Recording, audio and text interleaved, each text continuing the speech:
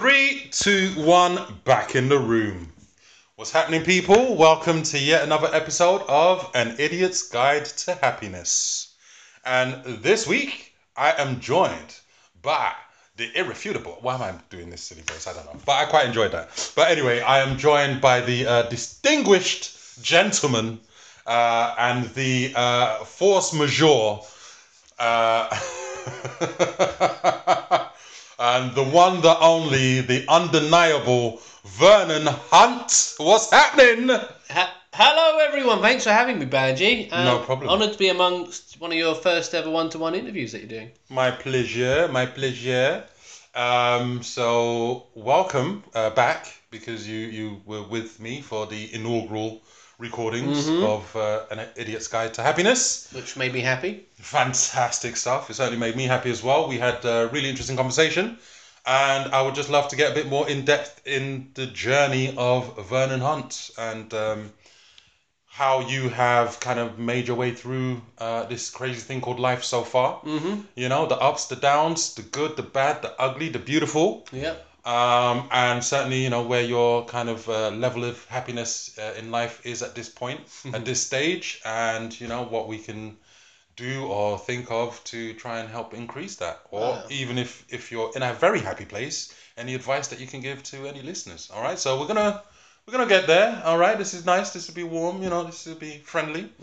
I'm not gonna spring any surprising attacks on you. I'm glad to hear I know you work in politics, so you know you might be a bit wary sometimes. You know, might be a bit cautious sometimes. I'm sure it can't be as bad as working in politics. Well, I should certainly hope this interview would not be as bad as working in politics, definitely. So, anyway, thank you again. So, let's go with what you. So you say you work in politics. So break it down for me. What exactly do you do? So I'm a lobbyist, and probably one of those common questions I'm asked actually is, what is a lobbyist? What does he do? So I'm very pleased to get that out of the way straight away. A lobbyist is basically a translator or a way of communicating between industry and organisations and government. So I don't work for government. A lobbyist doesn't work for government. A lobbyist helps an organisation communicate to government, and that could include writing letters or helping write reports for government attention or telling them the right sort of people to be speaking to. And currently, in my current role, I focus on science and technology. So companies involved in the science and technology space. Okay. So, as someone who's from the streets, I'll talk about me. So am I. We grew up together. But no, I mean, like, how did you get into the job, like being a lobbyist? I've always had a real interest in politics and history. Like from the very earliest stage of my life. In fact, one of my earliest memories was actually being home from school ill. I had a stomach ache or something, and I turned on, and they'd just recently started broadcasting Parliament on TV. Like, they've only been filming in Parliament since about 1990. And I thought it was the most amazing thing ever to see MPs sitting on green benches arguing about stuff for a job and trying to find out who was right. And I thought that was amazing. And I thought, I want to be part of the guys on the green benches arguing back and forth. And since then, I was hooked, really. And my dad bought me some good history books, which I just took to like a duck to water. I loved reading the anthology of the 20th century and history and politics. I mean, politics is history happening now. Interesting. And in the future, this will be a look back at history. So I'll be part of that. So I just built up that interest. I took the right exams, and I went to university and I studied politics. Then I worked in Parliament. Then I worked for. What did you do in Parliament? In Parliament, they call it, the nickname for your job is a bag carrier. Really, you work with an MP, and you help them manage their offices. You write speeches. You do research for them on the issues they care about. The guy I was working for, Keith, he had a really big interest in immigration issues, for example, as well. So I did lots Keith of... Faz? Keith Faz. Okay. Very, very passionate about immigration issues. And also Europe, but of course that was before Brexit. So I did lots of research, arranging meetings, getting the right people in a room together. And yeah, that was how I started out. So how did you go about getting that job? I'm just asking in Sure. case there's anyone who's interested in politics. It's so hard to get a job working for an MP. And I remember I just finished university. Actually, I'd done a master's as well. So I finished my master's, and I must have smashed out about 80 applications in the month of August to different political jobs. And I didn't get a reply from about 70. Wow. And I got maybe nice letters back from 10, interviews of 4, and out of the 70, 80 applications I made, I got one job, and that was the job. Okay. So, how long did you do that for? 2 years. I think it was 2 years, just over 2 years. Okay. Now, you said that you've always been interested in politics for, from a young age and so on. Mm. So, when you got that job, or when you were working in that job, did you feel happy? Like Yeah. you would do? Do you feel like you're doing something that you kind of always wanted to do? I was shocked to the point of happiness. I was happy to the point of shocked because I didn't expect to get what I wanted so quickly. And of course, I didn't really know what I wanted. I knew I wanted to work in politics in a broad sense. But working in Parliament is very badly paid, usually, if you're starting out straight from university. And the hours are extremely long and the work is very demanding. So it's very stressful as well to go from university days to that sort of lifestyle. So I was very drained and tired and often stressed, but I was happy because I felt like I was doing what I wanted to do. The problem for me was, what did I do after that? Because you can work for an MP for 10, 20, 30 years, but really after 2 or 3 years you should be looking to move on because there's not many places to go. Move on or move up? Both, but sometimes the best way to move up is to move sideways and then like to just broaden out your base of skills, and then once you've got the right mix, it's not often a straight path upwards in life. You need to get the right mix of skills at some fairly basic positions, and once you collect that, then you can move up. So that's what was my approach. But I was pretty lost back at the time. I was only 24, 25, and I knew I wanted to stay working in politics. Then lobbying became the obvious answer because that's a good way of getting reasonable money to do the job. And also, a really important point, after 2 years of working for an MP, it really put me off the idea of wanting to be an MP. Right, because I was going to say, because you kind of said you wanted to be an MP basically when you saw Parliament on TV. Yeah. You wanted to be there as well. Yeah, I had a very romantic idea of what being an MP was. Sort of like how people imagine what a doctor is, or just if you imagine being an astronaut at the age of 8, you imagine just getting in the rocket and flying off and having a great time landing on the moon and that. So obviously, the closer you get to the dream, the more you realise what the negatives are as much as the positives. And in this case, it was the fact that being an MP isn't immensely well remunerated for the job. You have a lack of privacy, and I don't know. It's also you don't actually have that much power, which I think a lot of people might find surprising. You think of an MP as being a powerful individual, but really, it's very dependent on the political environment. So if you are a government MP, you have more power than if you're not in a government MP. If you're friends with the Prime Minister, you might have more. But at the end of the day, you have to take orders much like anyone else. Being an MP is just a sort of the bottom entry level ecosystem. They can do great work for their constituents. They can make a real difference in campaigns, and they can really achieve many great things. But it wasn't something that, after seeing the sort of sausage factory, I thought that had me. Then again, I tell you this, Manji, if I had the opportunity to be an MP tomorrow, I wouldn't say no. Okay. It's just my career took me a different direction. Okay, so you did that for a couple of years, and then you moved into lobbying after that. Mm-hmm.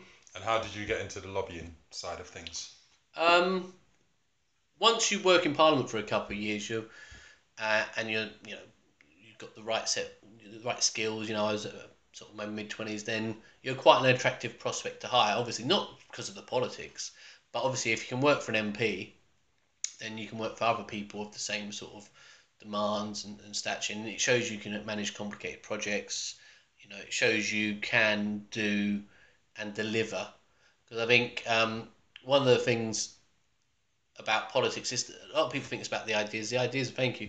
The ideas are very important, but being able to deliver an idea, that's what makes you attractive at least the job market I was working in. It's great to have the ideas, but the ideas usually come from the top, and then they look for people that can deliver the idea. And I think after working for an MP, you have the knowledge of how politics works, but you also have the ability to deliver complicated programs. Well, seeing as how this podcast is kind of available to an international audience and stuff, do you want to just give a brief explanation of how the kind of British political system works? Oh my word! I say brief. Brief.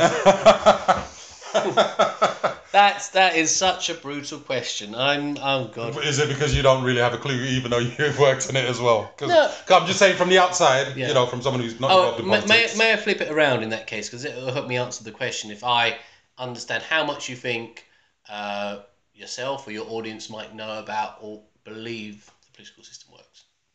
Well, I mean, I can't speak for the audience themselves. I don't know exactly what their experience is or what their knowledge base is. For me personally, I feel like the political system is not as I don't feel like it's as effective as it is kind of advertised to be. Personally, I feel like there's way too many sort of hidden agendas and other agendas at play. It'd be wonderful if I truly believe that every MP that goes into Parliament or that enters that job truly wants their constituents to be as happy and healthy and provide services that they require and all that good stuff. But I think while most might enter the job with those kinds of aspirations, I feel like the system is a little bit too complex and a bit too complicated. And what tends to happen is that, like you said, there's a lot of there's a lot of sort of there's a lot of deliberation and debating and that kind of thing that takes place. And I feel like what happens with a lot of MPs, and this is just my outsider's perspective, what happens with a lot of MPs is just they end up finding that it's easier to just go along with whatever agenda is going to, because like you said as well, they don't necessarily, well, they're not really well paid either.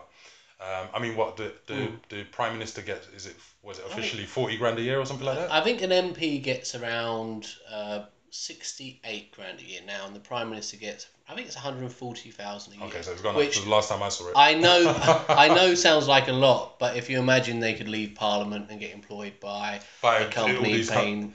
this is where I think a lot of the corruption comes into play, which is companies and certain groups or organizations who want to have policies that benefit them directly. And then there's a lot of, which is why lobbyists tend to get a bad name and a bad rep as well. You're right, and I appreciate the opportunity to correct the record as I see it. So let me start with the fundamentals here. I believe we have a good political system and it has some inherent flaws. I mean, all political systems do.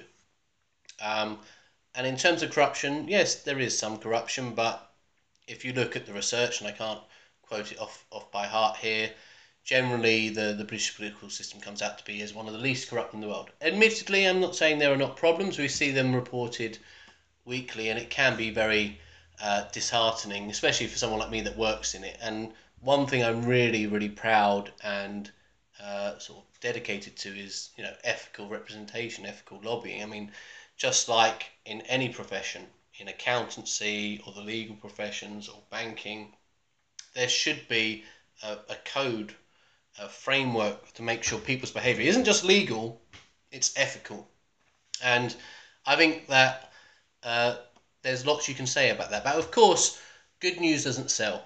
And that means in the papers and the TV, you're not going to hear about a story of, such and such lobbyist had a great campaign, it was really ethical, it was really above board, because that's the bare minimum of what you should expect. But you will hear about those that break the code, and that's what gets reported. Winston Churchill said that democracy is the worst system except for the others, and I think that's true. Now, I'm of the left, you could say, of the centre left, so at times it can be very frustrating. We've had a Conservative government for 10 years now. Yeah. So a lot of people ask me, how can you be a lobbyist if you're not conservative? And but the point of lobbying isn't that you're someone's best mate because you're a conservative, or because you necessarily identify with the philosophy of government. Being a, Or whichever the ruling government is. whichever the ruling government is, and of course, if you were conservative during the Labour years, it was a very similar problem. Being a lobbyist is about helping advise and represent people that have very legitimate asks, whatever they may be.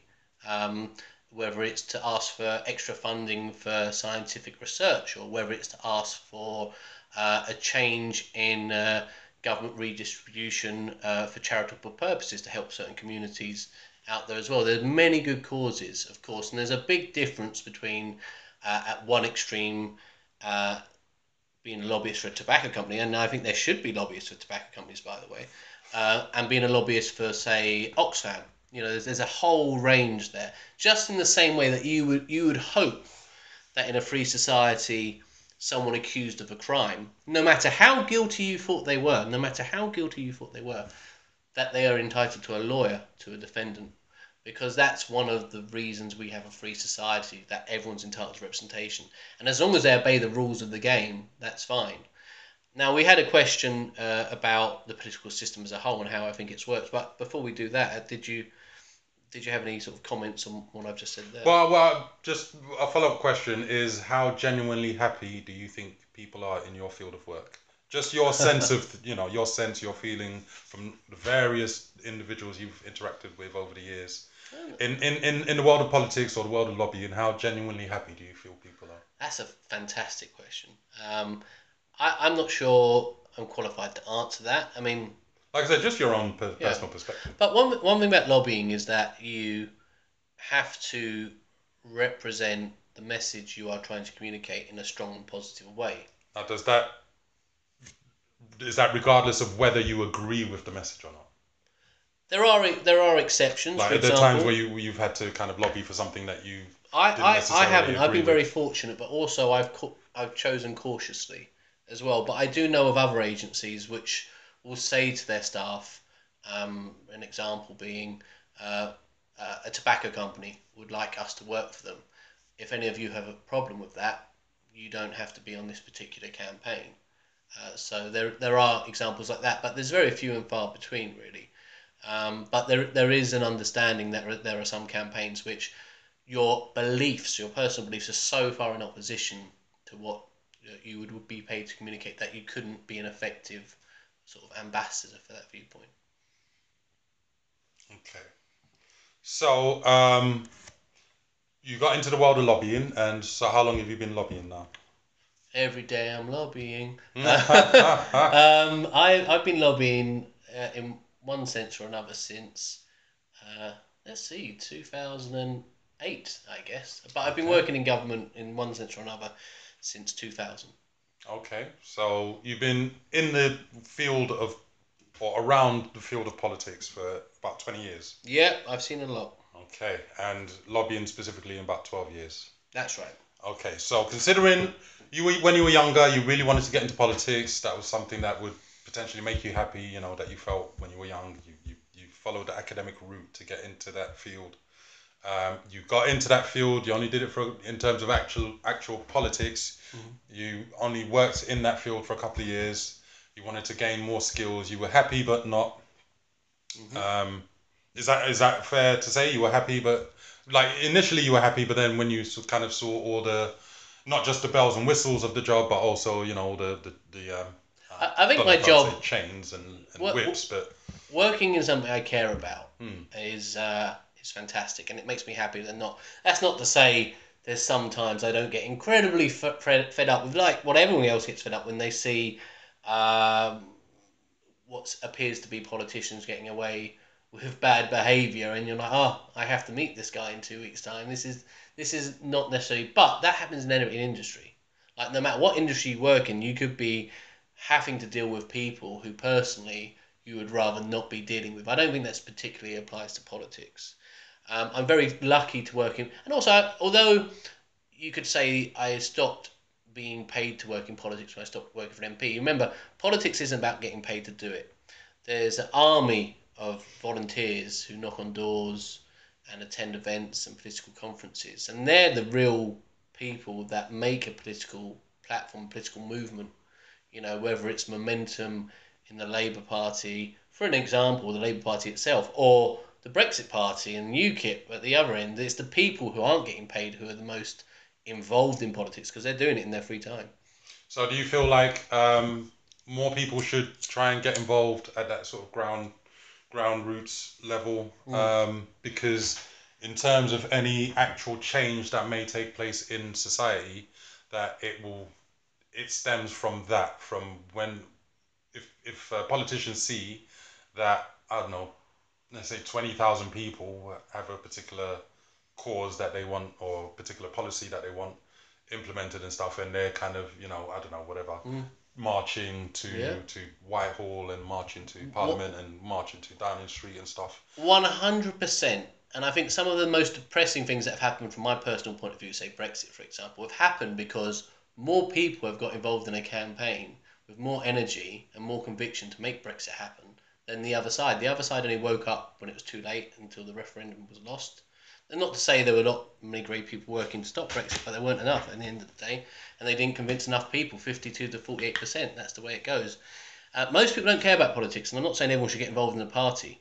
But if they do have an issue with society, if they do think it's unfair and it needs to be changed, then there's two options. You get involved, you get stuck in. At the very least, you vote. And at the very, very least, you vote and abstain. Fine, you turn up, you spoil your ballot because you don't like all the parties. That's fine. But if you don't do any of that and you stay at home on election day, then you're left with option B, which really makes me fed up. And option B is to complain and whinge and moan and say it's not fair, and then maybe like lazily do a tweet from their phone and think that's going to change the world. No, I mean, social media is a very powerful force, but at the end of the day, you need boots on the ground, and a few people can have a huge impact on the destiny of society. So back to my point about, from my perspective, that politics doesn't really, like, whoever you vote for, or in fact just voting in general doesn't necessarily do anything. It doesn't actually have the impact that I would like it to have, for example. So do you think I'm kind of talking nonsense when I say that? I do. I mean, look at when Theresa May almost lost election in 2017. She just about held it together because she had the Northern Irish MPs. There were 10 of them, the DUP, and she stayed in power for 3 years.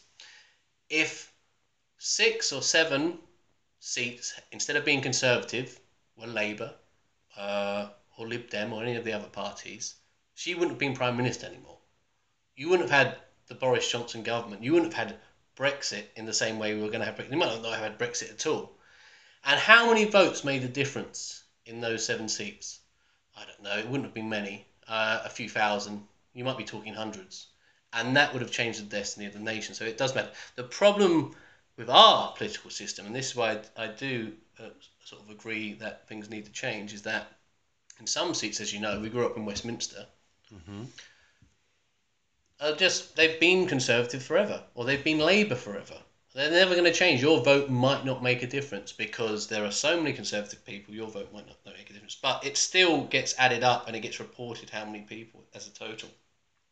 But the point is, maybe a more fair representation system, like they have in Scotland and Wales, like they have in many parts of Europe, would be a better way of making your vote matter. So give me an explanation of that fairer sort of political system. So at one extent, you could have what's called pure proportional representation. So instead of having 650 little elections, there's 650 MPs. Instead of having 650 little elections, you would have one single list for the whole country. And I'm taking it to extremes here. There's many, many forms and modifiers you could apply to this.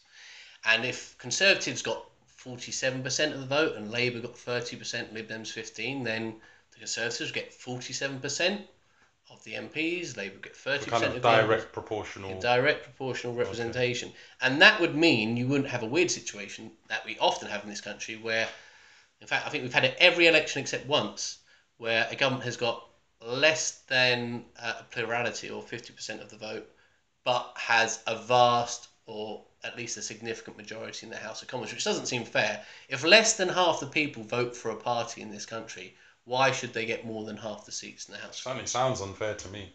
Yep. But then you've got problems with proportional representation, which is in countries that have proportional representations, they have lots of small parties.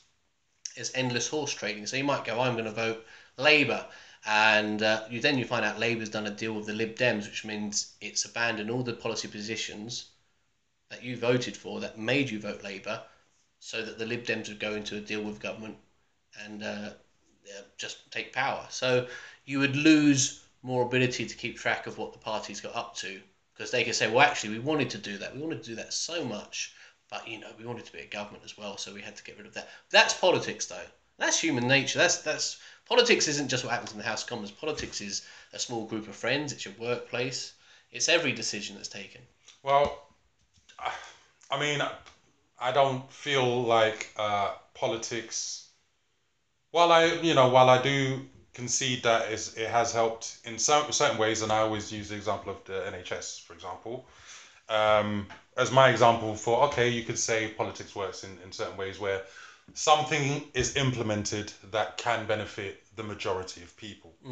But ultimately, based on my almost 40 years of life experience, and also, being born in a different country and kind of growing up, even though I came to England when I was 8 years old, but having kind of the different political experience, and then coming to the West and having this political experience over here, I just feel like politics is kind of overhyped as to how much positive impact it can have on individuals' lives, personally. And I can appreciate that on the basis that if you're a person that's never got a break from the government ever, and you grow up in a bad background, I'm not saying you have Banji, but if you're a person that's never had a break, has a really bad life, and you're like, what's government ever done for me? It's pointless. Every election I vote for the best party, and they never win, and I never get any benefit, so fine. But I disagree with that on the basis that one of my favourite Obama quotes, it's not his, he didn't come up with it, but he made it famous, was, the arc of history is long, but it bends towards justice. So that's like having a very flat line, which slowly, if you look at it over the very long term, bends. And I agree with that, because what were we doing like 2,000 years ago? We were crucifying people. What we were doing a few hundred years ago, well, we were persecuting people for the wrong religion, and you could go on and we weren't allowing women to vote.